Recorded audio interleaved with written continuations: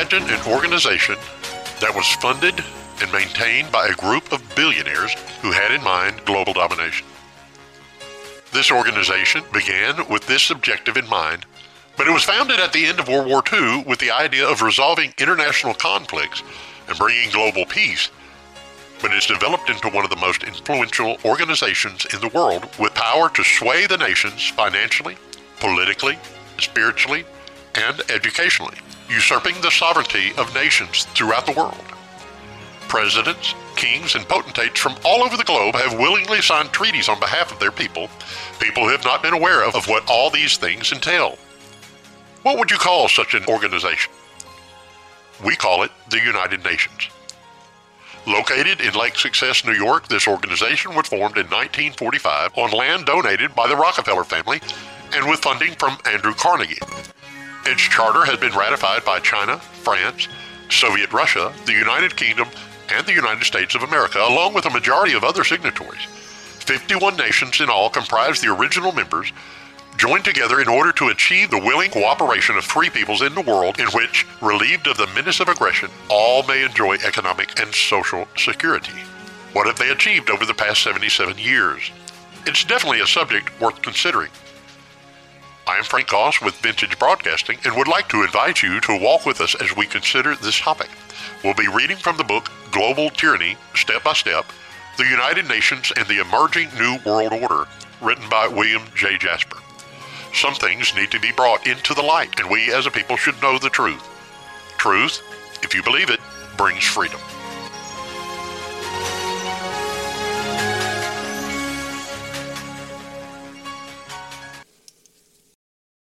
In view of what all we see happening today, as of August 8th, 2022, allowing the FBI to raid the home of our previous president, who has yet to be proven guilty of anything. The Constitution is being shredded right before our eyes. We need to see that this was not something that just started under Joe Biden or Barack Obama. This has been going on for a number of years. It has been amplified over the past 50 years in ways that are hard to imagine. Today we're going to consider one lady named Frances Fox Piven. She resides in New York City and is hailed as a guru, a renowned social scientist, a scholar, and an activist. Her professional accomplishments in the world of academia place her among the ranks of the most important social scientists of the 20th century. She was and is an ardent advocate of social justice and equity.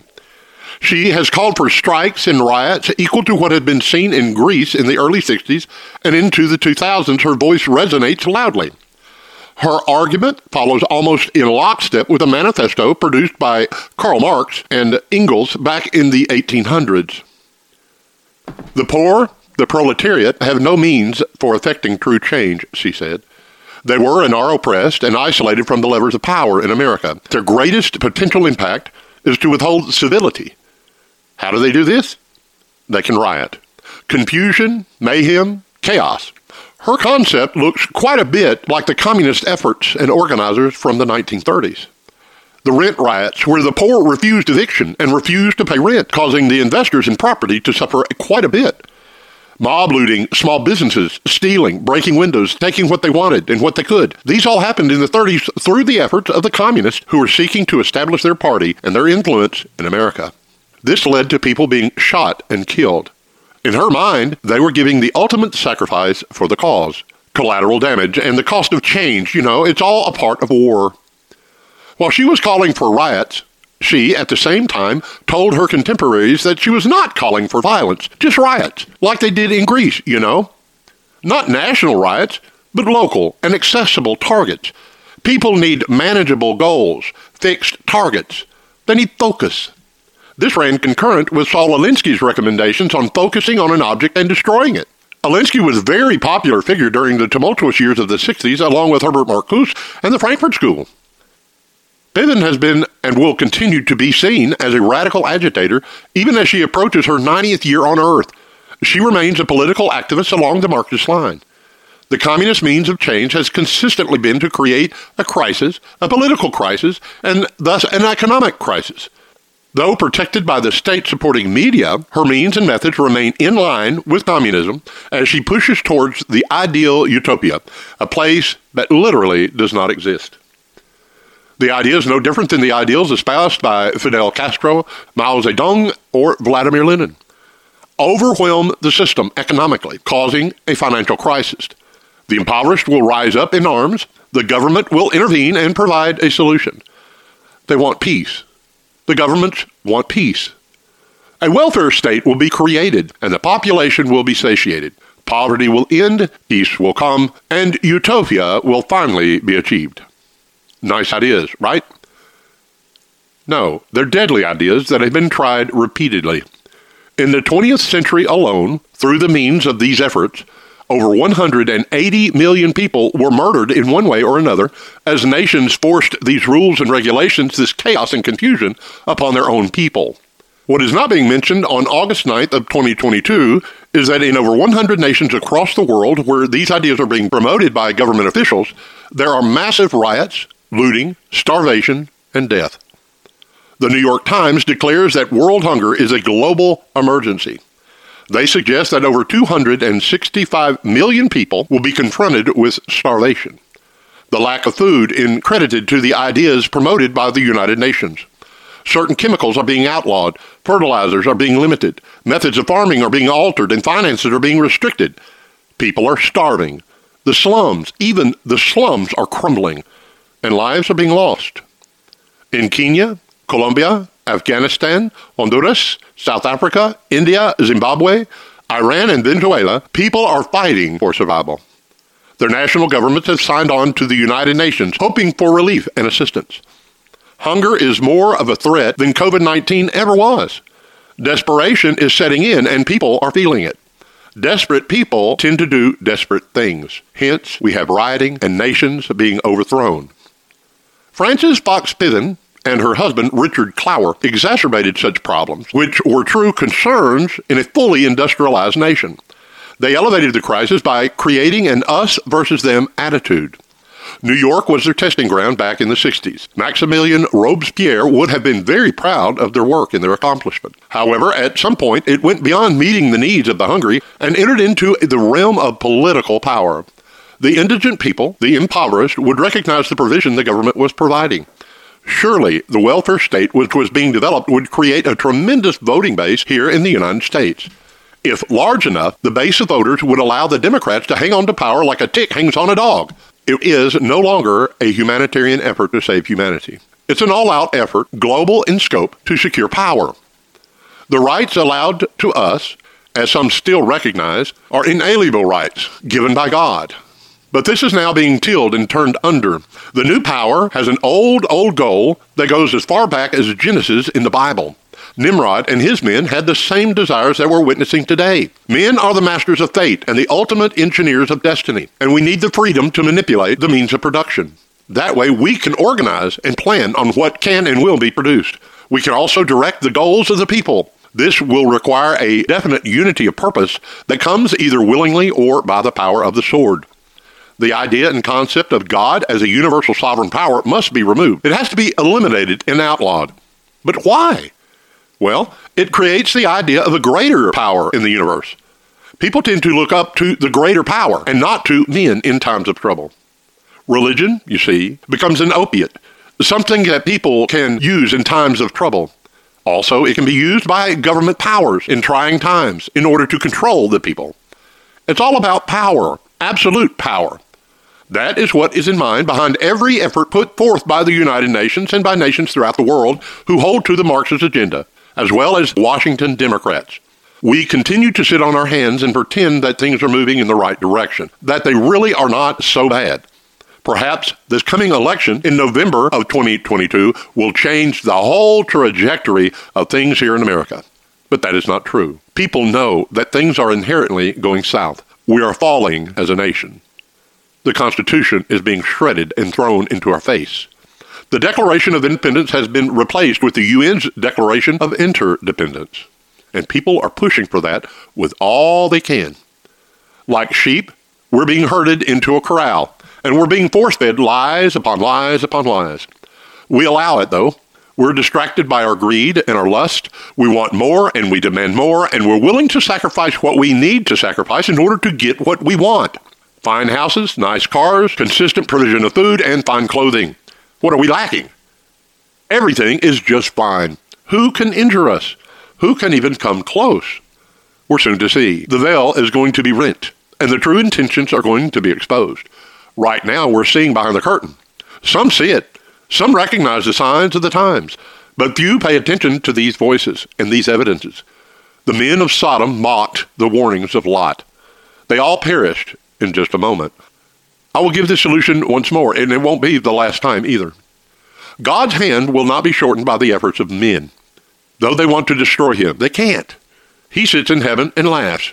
He holds men in derision. Terror will strike like a storm, and then these men will attempt to call upon the God that they've rejected, but he won't listen. They will seek to appease him in every way, but they will not find God. These men are crushing the very spirit of their fellow men. There are those who love God and who seek to please him above all things. These men, Barack, Biden, Piven, Cloward, Marks, Ingalls, they all say that we dance to a crazy man's tune.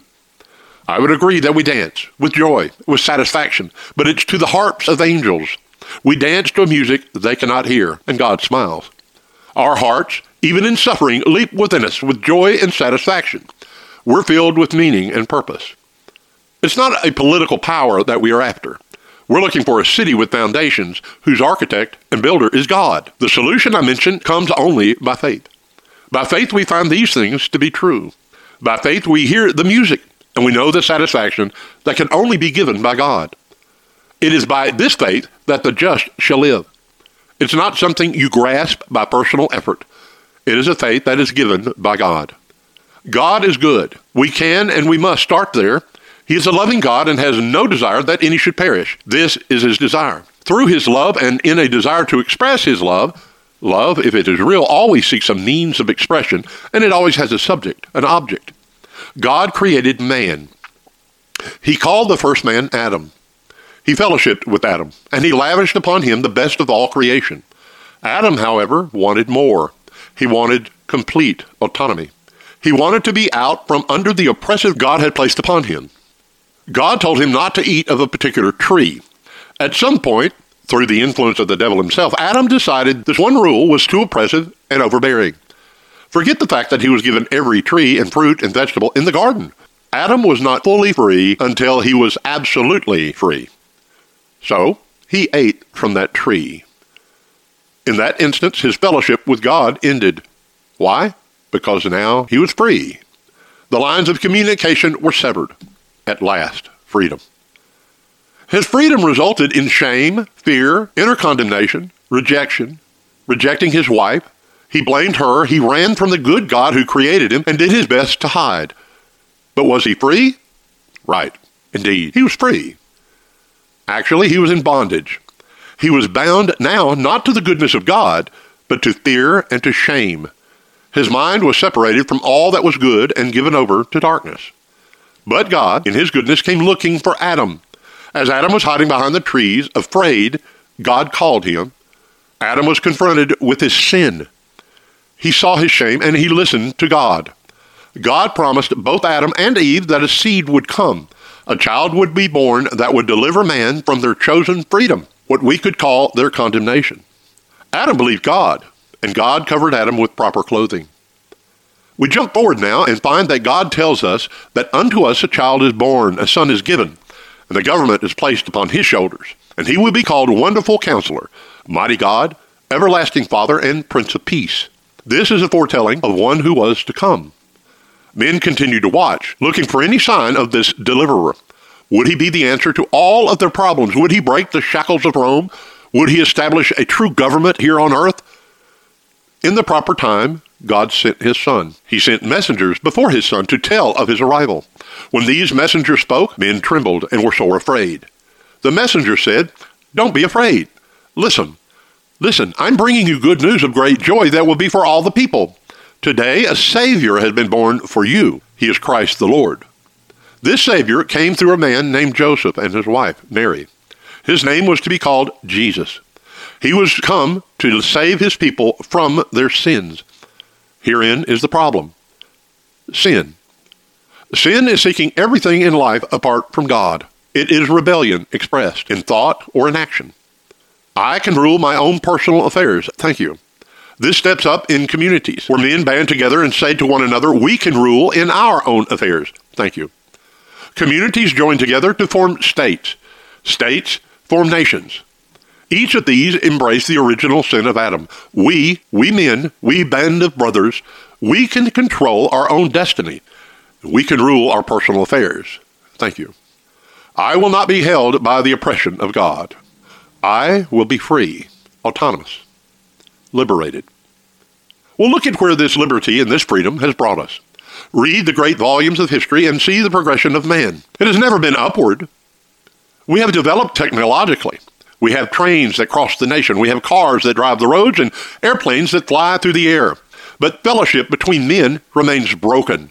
We're still subject to fear, to doubts, anxieties. We're still hiding in the woods. We're still seeking to clothe ourselves and to be all that we can be apart from God. But God comes calling his people here. Jesus said one time, my sheep know my voice, and I know them, and they follow me. And I give unto them eternal life, and they will never perish. And no one will snatch them out of my hand. Here is the solution. Christ can change the heart of man. He can restore the light of God within a man. He alone can give the life that was lost back to man. This is all very short, I know, but here's how God has done it. This is the gospel truth. For God so loved the world that he gave his one and only begotten Son, that whoever believes in him shall not perish but have eternal life. This Son that was born to Mary, Jesus, lived his life and loved men. Evil men hated him and his message. They knew who he was. They could search the records and see very clearly that he was the rightful king of Israel. The leaders hated him, and they suppressed this knowledge. They had established a system, you see. This system had taken centuries to build. Then along comes this one to disrupt everything. They would not allow even God himself to interrupt their dreams and their desires.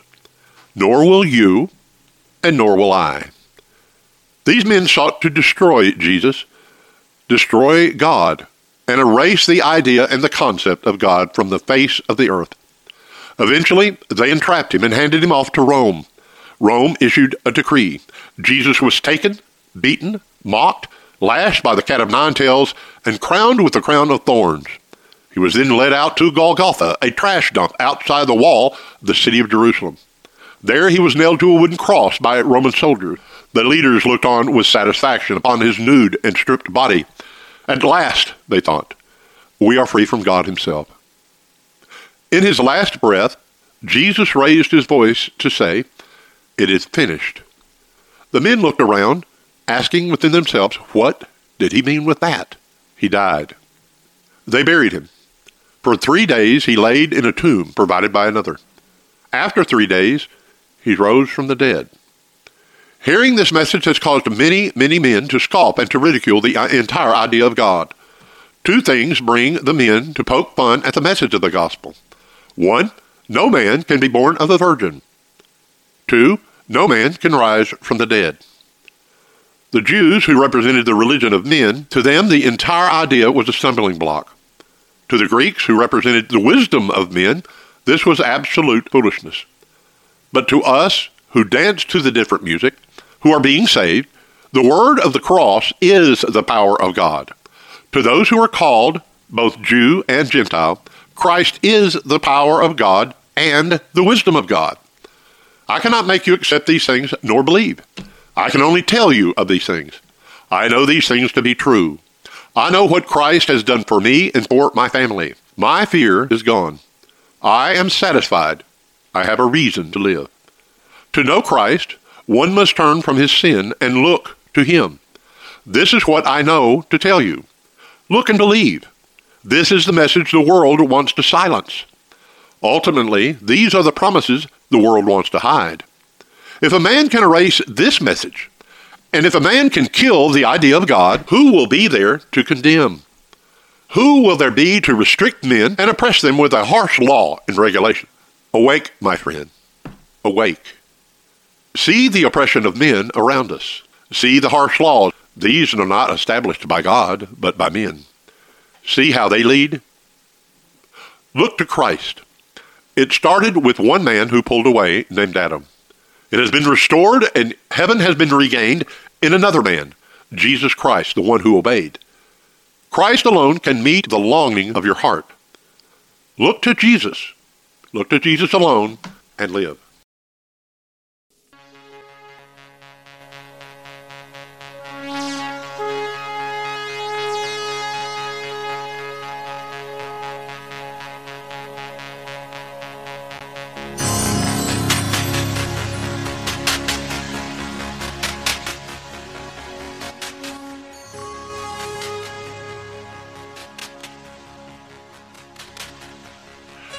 Join us again as we continue with our series, Global Tyranny, Step by Step, by William F. Jasper. This is Frank Goss with Vintage Broadcasting. Have a good day. Come on, Sarge.